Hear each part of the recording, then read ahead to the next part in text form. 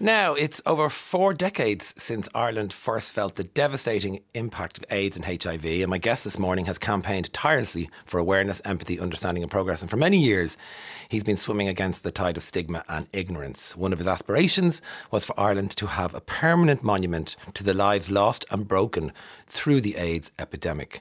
The results of his campaigning will be unveiled on Sunday. The monument is called Embrace Loop and it will be installed in the Phoenix Park. Good morning, Tonie Walsh. Hello, Brendan. Great to be here. Thank you. Thank you so much for coming in. I know you years. You are a national treasure and the godfather of Ireland's gay culture, or queer culture, as we call it. First of all, how are you feeling about the monument? I'm really excited that it's happening. I'm really excited and quite moved that actually the Taoiseach and his department made it happen so quickly. Yeah. There'd been a lot of community engagement and consultation around it about 5 years ago. And I thought it would actually just be a distraction during the COVID pandemic, but government just pushed ahead with it. So it's a cute Irishy story of how it came about, right? You were doing your walk. Is that and Leo was on the walk? Well, I did the walk. I did the first walk. Okay, remember? It also shows you the nature of how casual politics and connections can be in Ireland. I was doing a culture night walking tour in 2018. That's right. Yeah. And I heard that it was told that the Taoiseach and his partner were going to join us for the walk. And I thought, okay. Now I heard this early in the morning. I thought this is a perfect opportunity to go and print off a paper I'd given in Maynooth College on World AIDS Day, December prior. And it was basically, I'd given a short paper arguing for why we needed to have a memorial in Ireland and why the time was right to build a physical monument.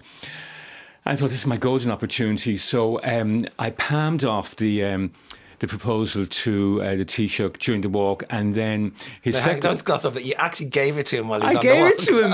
I gave it to him on the walk, and I said, listen, I'd love you to have a look at this. Only you. And then it was like, where else am I going to get an opportunity for this? I don't know him personally. Yeah. And then his secretary wrote back to me and said, the Taoiseach is really interested in this idea. We'd love to do something about it. And then a sort of roller coaster of meetings in government buildings and some communication. And from that, it opened out into more community engagement. Now, the Taoiseach's department were working in parallel with a group of community groups like HIV Ireland and others. We had meetings in Belfast, we had meetings in Galway, we had meetings in Cork and in Dublin, just trying to get a measure of what people wanted. And, it's really important. We're going to look back on history that we bring together the widest possible group of stakeholders who were affected by the pandemic in the first place. Okay, let's go back then, right back to the start. So remind people of the reality of those days.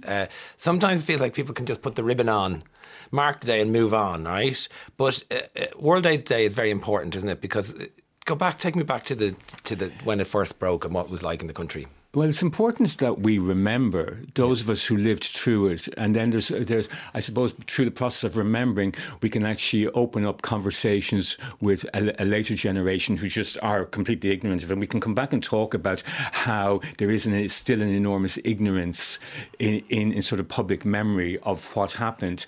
I think actually the recent pandemic, COVID, has helped shine a new light on the AIDS pandemic of 40 years ago. So I think we're beginning to engage in that process with a lot more honesty and empathy as a society. But living through it, I'm 62, and living through it as a gay man, I mean, by the age of 35, I'd lost 2 lovers and half of my friends. Wow. By the age of 35. And I simply did not have the psycho-emotional language or the tools available to me to make sense of that loss. It seemed like a never-ending series of funerals the hospital visits and whatnot. And the problem is that the three major groups, demographics that were affected by AIDS in the early days of the pandemic were gay and bisexual men, sex workers, IV drug users. IV drug users, people forget actually. In some ways they've been slightly written out of our memory of the pandemic. IV drug users were the lead demographic in this country of HIV and AIDS infections for a long time. But all of the early demographics, and then of course we had haemophilics who were infected who got AIDS as a result of infected blood products from abroad. But the early demographics were people whose infection was coloured by criminality and transgressiveness and othering, social othering. And that made it, at the time, it made it difficult to try and actually get a handle on our experience. And even as we progressed to a point later on where new therapies came on board, like AZT in although that was toxic in 1987, and then later antiretroviral therapies, I've often thought as the years unfolded that we weren't allowed, those of us who lost fathers and mothers and brothers and sisters and grandchildren, that we weren't allowed grieve. We weren't allowed to make sense of our loss. It was full of shame. Oh, it was full of shame. And people have carried anger with them. They've carried grief, and they've carried this burden. And it's made worse by the fact that they look at society, mainstream society, and feel that we haven't been allowed to make sense of that loss. And our loss hasn't been valued. And I suppose, we're at a distance now where we can actually build a physical monument, and we can start the process of remembering, and we can put a value on the suffering that people experience. I can actually, and I do know you well over the years, I can hear how important this is to you personally, though, as well. Well, do you know what? I mean, I'm surrounded by a whole new generation of fabulous friends and everything, but I sometimes think, it's difficult saying this, but sometimes I think I'll never get over what happened. And for that reason, I often call it the war. I think I'll never get over it. And I don't want to, it's difficult talking about this sometimes, Brendan, because I don't want to sort of end up pathologizing grief. It's not about medicalising it. If we just simply throw drugs at it, we're not going to sort it out. We need to talk about what happened. Yeah. We need to educate people about what happened. That's really important. I get the impression that a big part of the scarring, the mental, the psychotic scarring, is because of the stigma, because you couldn't process, because it was put it away, and which was very much of the atmosphere of the time. Do you think that played a large part in it? Because I'm looking here at the media, had some of the headlines at the time, the misinformation around it. Shocking. But you also have to remember too, we're talking about the arrival of AIDS at a time when we didn't even have sexual health clinics. Yeah. I mean, sexual health... Well, it was illegal to be gay. Yeah, it was illegal to be gay. Condoms were actually legally restricted as well up until 1995. People forget that as well. They weren't available to under 18s until after 1995. I've done a few of these talks, and I'm sure you agree, and you say, I was 21 when homosexuality was legalised in 1993. I was an adult renting an apartment with Alan, my friend, and living away from I was an adult. I was adulted, and it was then that I often hear an audible "what" from younger people. They forget it's within our generation. And I think it's really important that you actually mentioned criminality, because if your sex, if your desire, if the way you negotiate intimacy and the desire has been criminal, then it's very difficult to, for example, to put sexual health, safer sex strategies in place to actually sort of open up a wider conversation about normalising affection, normalising desire, and also looking at how we need to put in place, and people are attempting to do that, put in place really strong harm reduction strategies. We're still only tinkering with that, for example, when it comes to injecting drug users, and they still constitute a significant part of new HIV infections. We're still not really talking about women and trans women who've been disproportionately affected. I mean, new infections of HIV are going up amongst women, and historically, women have been underrepresented in a lot of the public discourse. I mean, a lot of it has been sort of gay-centric.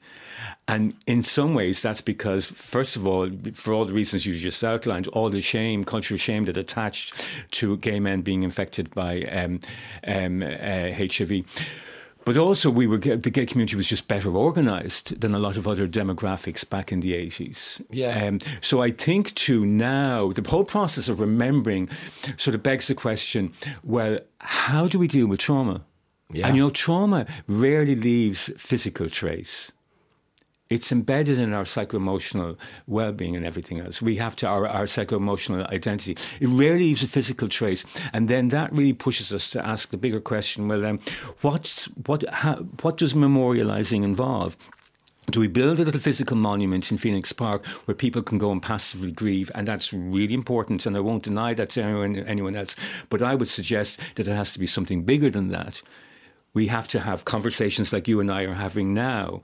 We have to sort of encourage a greater awareness in the school educational system, because it ain't there. You know, we have to encourage, help finance and fund cultural expression. I mean, I'd love to think that next year the new monument will be a year old and somebody will have poetry readings or some cinematic event or some cultural event up there in Phoenix Park. You'll need to be well wrapped for it on World AIDS Day. But that we do that sort of stuff, and then it allows people a sort of wider engagement and reflection on what's happened before. And also, too, I think this is really important. Building monuments is no use if we look at the legacy of the AIDS pandemic has to be about asking questions of where we are now. That's really fundamentally important as well. It's not just about looking back. It's about looking forward. You touched on it there. All we have is the present. Where are we now? Yeah. Where are we now with in terms of infections and the disease? We need greater, more urgent conversations and smarter interventions. You know, we don't have proper sexual health testing around the country. I mean, I'll give you an example. I was living in Clonmel, which is 19,000 people, up until 2019, and I was heading off for holidays to Amsterdam just before Christmas, and I decided I need to go and have an STI checkup. And I phoned South Tip General Hospital, and the nurse came online and she said, well, the earliest appointment I can give you is January. I said, well, that's not going to be much use to me. I need to actually have a checkup now. But it's not funny, right? And she said, well, we ended up having a mad conversation. She said, well, there's only 2.5 nurses here and we work a Wednesday afternoon. I said, oh, my God, this is a sexual health clinic for all of South Tip. Yeah. And they work one afternoon a week. Yeah. For a hinterlands of about 90,000 people. I said, this is just not right. No. The infrastructure, that sort of sexual health infrastructure we need to take it seriously. And do you think this And testing kits, for example. Yes. Now, people are talking about testing kits, home testing kits for HIV and everything. You should be just available. PrEP should be available for, if you're a sex worker or whatever, or you feel you're engaging in risky activity, roll out the PrEP and make it free at point of use. All that sort of stuff is really important. The misinformation at the time and the scaremongering was rife, and it was led. I mean, look, it was a different time and no finger pointing at this stage, but I remember headlines that scared. I was like 14, 15 when it landed. You know, it terrified us. And in a way, my generation were so terrified. You know, a condom was something we carried always from the age of 18. My mother would make sure, don't go out there, because the ads came just in time for my generation. But prior to that, what kind of misinformation do you remember?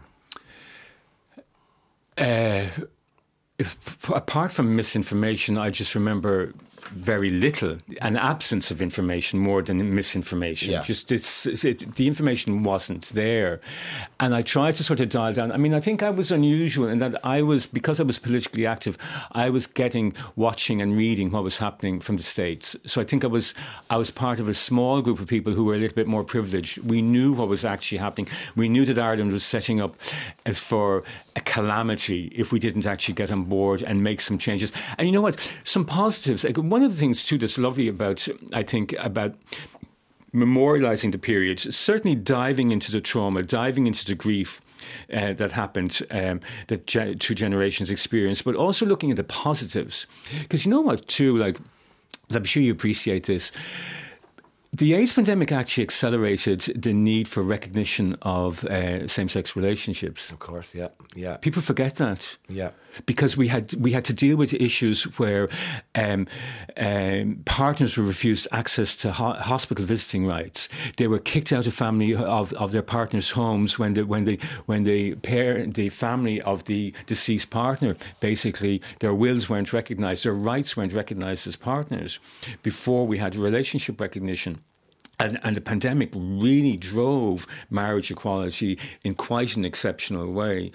I think also because of the injustice of losing your partner and then being evicted from your home. I know many of these stories where somebody lost their partner and then the family swooped in and took their home back because they had no rights. So that's very interesting. I never joined that dot. Yeah. I mean, you can draw a line to 2015 marriage equality in Ireland right back to the AIDS pandemic. I mean, people were talking about recognition of same-sex relationships before the pandemic, but it really accelerated. And a lot of activism accelerated in Ireland. Community activism, and I'm not just talking about the LGBT community, inner city drug using communities who were, as I said, were disproportionately affected. They were really disproportionately affected, weren't they? Yeah, and it really sort of opened up questions about, urban planning, about advantage, social advantage, all that sort of stuff. I mean, mind you, we're still not there. Of course. There's still pockets, as we all know, just from recent events. There are still pockets of extraordinary social and economic deprivation in all our urban centres, and not just in Dublin, that we need to actually tackle. And we need to also tackle the fact that we've recently had an upsurge in heroin use. I mean, when I was reading that, I thought, what's going on? I thought we'd put that to bed. Yeah. And I do think, too, some of the other positives that I worth shining a light on as we remember the pandemic and we actually memorialise World AIDS Day is... I think it developed a much greater sense of empathy and compassion from different sectors in society. Okay. People stood up and said, we need to do something. And people who stood up and they also challenged othering. I mean, now you look back at some of the scary headlines and everything, and you just really rank othering that people engaged in the print and broadcast media and realised that just wouldn't fly today. It just simply wouldn't be tolerated. It's insightful, it's horrible, it's vicious, it's mean, it's bigoted. So I think, yes, the pandemic, and we saw it during COVID as well, the pandemic actually encouraged a greater sense of compassion and empathy amongst many people. And you were saying you can connect maybe the recent pandemic, the global pandemic, COVID. People can connect to they connected in some way. It re-highlighted the what had gone before 4 decades ago. I mean, there were similar experiences, and yet they weren't. Yes. I mean, we didn't have a lockdown during the AIDS pandemic. But in terms of crude mortality, COVID is nothing like what we experienced during the AIDS pandemic. I mean, as you said, 40 million deaths and 37 million people are living with HIV today and are living normal, ordinary lives. Although people are still dying of AIDS, and we don't talk about that. Right. And we don't talk about the reasons why people are still dying from AIDS, even in Ireland. Why are they doing? Well, because paradoxically, the advent of antiretroviral therapy that allows people to just take a pill and get on, like me, and take a pill and you get on with your life, and I'd probably just die of box standard heart disease or something. That in many ways, AIDS mortality is just dropped off the page. But we just need to ask, well, why are people actually still getting AIDS? People are still, most people who die of AIDS are now in the global south. And there's a whole myriad of reasons why that's happening. Access to expensive antiretroviral therapies, or a faulty healthcare system, or war. For example, HIV testing in Ukraine has collapsed as a result of the Russian invasion. And that has a knock-on effect even in countries like Ireland, because then you've got somebody from Ukraine arriving on the doorstep of Ireland with a new HIV diagnosis, or in some cases because it hasn't been diagnosed, with an AIDS diagnosis, which has all sorts of implications in terms of healthcare and financing and people's sort of well-being. So actually that's fascinating as well. Is there lessons we can teach the world from our experience of oppression and shame and stigma? And now that we have a monument going, the Phoenix Park on Sunday. Yes, there definitely is. And also, too, I think we have a responsibility to our diaspora, because we also forget... This bit fascinates me. I know what you're going to say. Forgotten about how we remember the pandemic is the number of mainly men, but some women too, but gay and bisexual men who left Ireland, not just because they needed to access better healthcare, because the healthcare facilities, the healthcare just simply wasn't available here to the standard that they needed, but they left, as you well know, because of the shame and stigma, the culture of shame and stigma, and the states of exclusion that exist in Ireland at the time. And they died, in some cases, they died really sad, lonely lives. Yeah. Painful lives somewhere else. Bill Hughes did that. And we have to own up to that story. We really do have to. Or we have to own up. We have a duty of care to tell that story.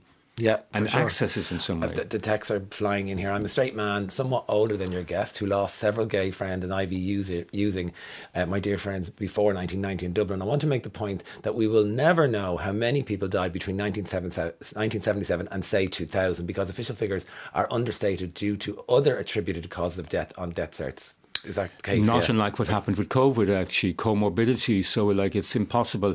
There's a lot of, and I think the stigma that we're talking about did actually impact. I mean, just think of a pop star like Liberace. Actually, they tried to actually change his death cert. Yeah.